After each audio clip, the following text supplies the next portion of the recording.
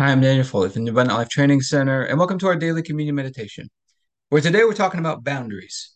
So, yesterday I was reading in the book of Ezekiel. We talked about our daily communion meditation yesterday, talking about the waters were too deep, talking about that passage where Ezekiel is trying to cross the waters. It's ankle deep, then it's knee deep, waist deep, and then eventually it's too much to cross. As we were going through that passage, it just kind of stood out at me. At the end of that passage, as the next paragraphs begin, just the word boundary or boundaries. It said boundaries for the land, which is kind of jumping out at me.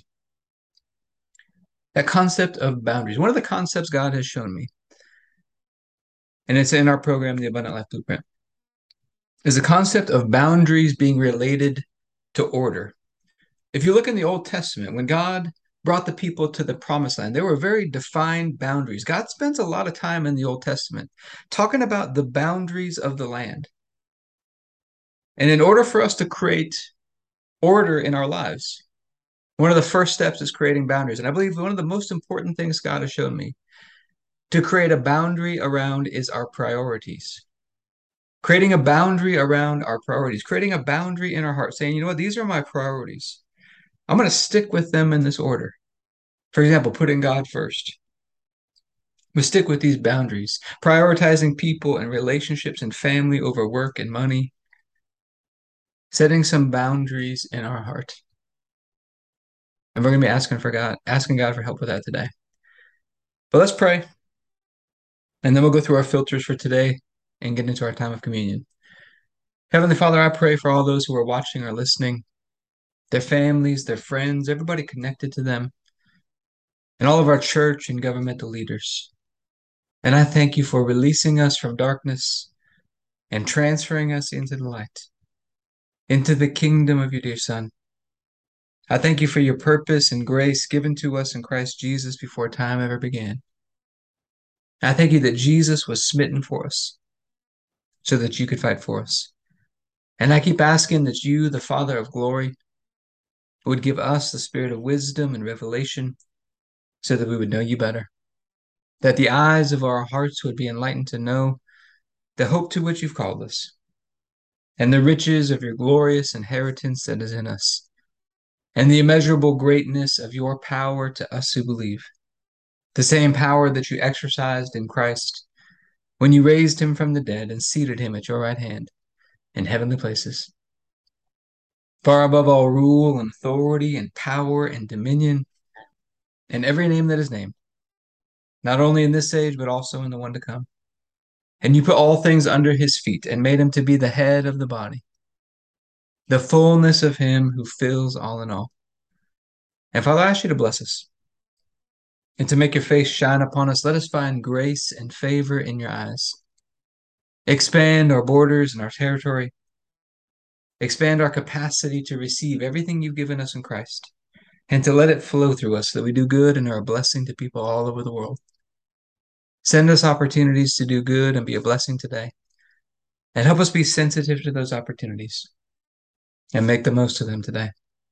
Keep your hand on us and help us do today what's right and best in your eyes, and do it with peace and joy and confidence in you. And we ask you to stretch out your hand to heal and do signs and wonders and keep us from evil and pain. Through the mighty name of Jesus. Amen. All right, let's go through our filters for today. These filters are short things that I write at the top of my journal every night as a way to help me stay in rhythm with God, to stay in step with Him, and as a way to filter my decision making, give me some nudges back on track, just in case I ever get off. I like to start with the big picture vision. For me, that's abundant life training centers all over the world, making the body of Christ healthy and beautiful. Our program, the Abundant Life Blueprint, started about 10 years ago when Proverbs 13:22 changed the course of my life. It says, a good man leaves an inheritance for his children's children. And that verse inspired me to start creating manuals and lessons and teaching for all the different areas of life. But when I got started, I had no clue where to start. And so I began to seek after God. He was so faithful. He began to show up, began to teach me, began to train me. And he taught me this whole new way to live. When we make him the center, we make him the source. We learn how to rest and trust in him. We learn how to walk in the light as he is in the light.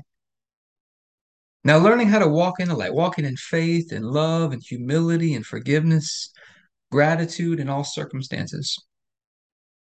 It sounds great, but it wasn't always easy all the time.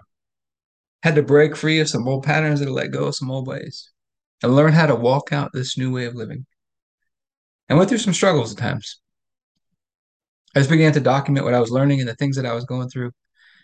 And it turned into a series of books and courses and blueprints and partners that we have called the Abundant Life Blueprint.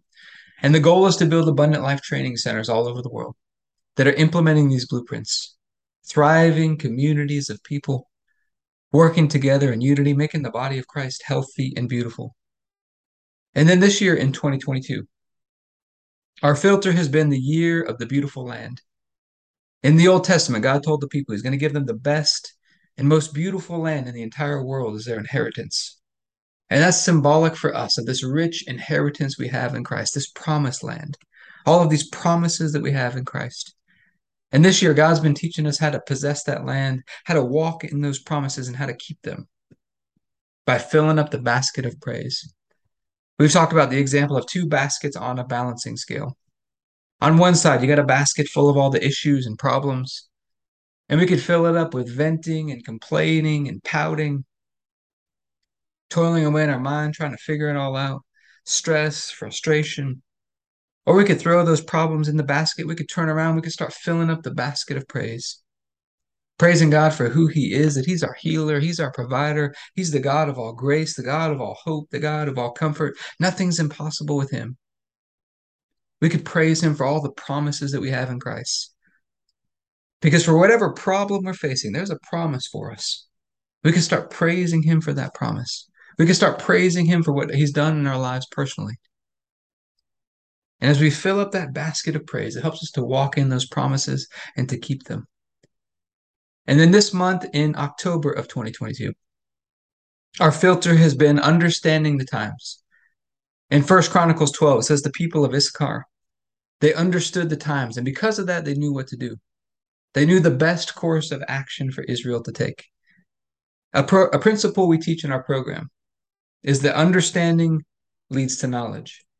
When you understand something, it helps you know what to do. As times are changing, things are shifting around, it helps us to know what to do.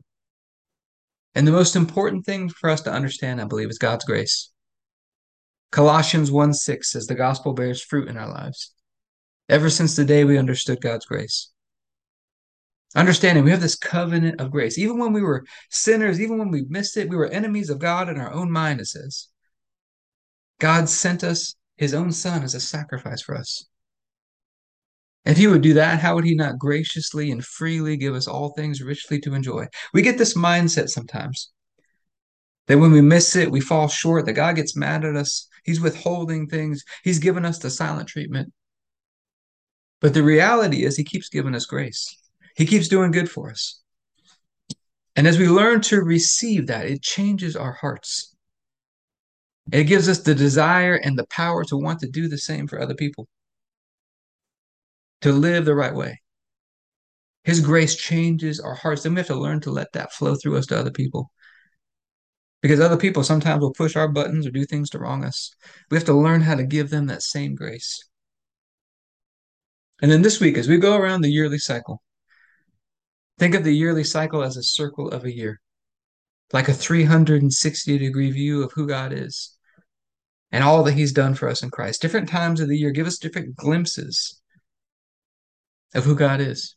And right now we are in the end of October, getting into November. This is a time of year for transitions, I found, where God often begins to transition us into new things, to begin to open doors to new levels. Now, sometimes transitions can seem scary, but being willing to move forward, relying and trusting in him. If you got some transitions going on right now, you can rest assured as God working things for your good. It might look scary, but he's working it all out. And as we transition, I believe one of the most important things, when the people of Israel went into the promised land, they had to have the boundaries established.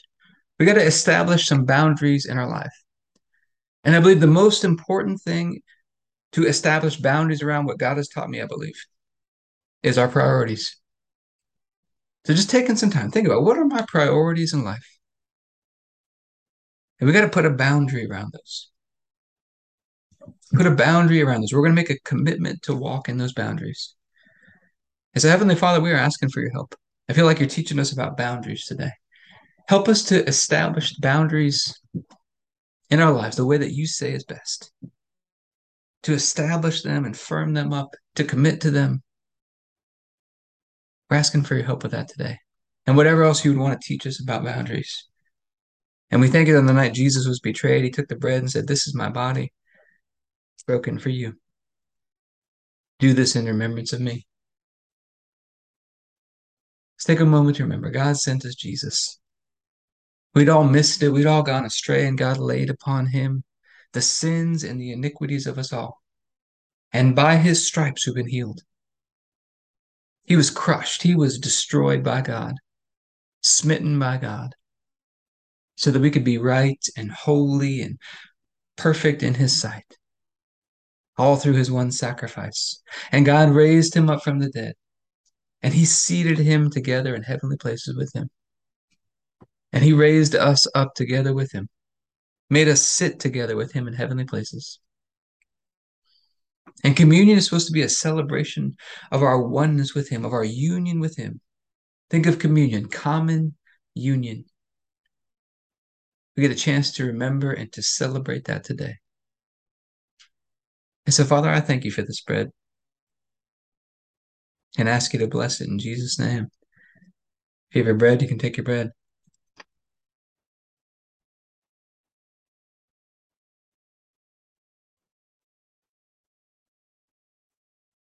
Then after supper, Jesus took the cup. He said, "This is the cup of the new covenant, in my blood, poured out for the forgiveness of sins for many. And it's the forgiveness of sins that releases us from darkness and transfers us into the light, into the kingdom of Jesus. And he's a great king. His blood washes us and cleanses us, gives us his fresh start in life. We get to walk out this day today, connected with God, in partnership with him. So, Father, I thank you for this cup and ask you to bless it in Jesus' name. If you have your juice, you can take your juice.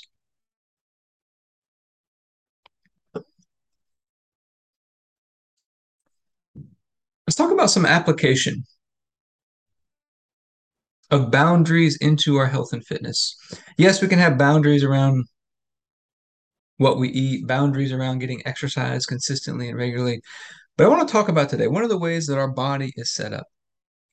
For example, in your blood pressure, in your blood sugar, different markers in your body has boundaries. It has an upper limit and a lower limit. For example, on your blood sugar, when the blood sugar begins to get too high, your body will begin to release hormones to sweep that excess blood sugar out of the system to get it back within the boundary. When the blood sugar gets too low, it will release opposite or different hormones to raise that blood sugar back up. And your body will regulate, it will keep it within those boundaries, but it's got signals set up. And so as I'm thinking about this, Heavenly Father, help us to have the right signals set up around these boundaries. In Jesus' name. But I hope it's been helpful for you today. If you'd like to be a part of what we're doing in the Abundant Life Blueprint, you can go to abundantlifetrainingcenter.com.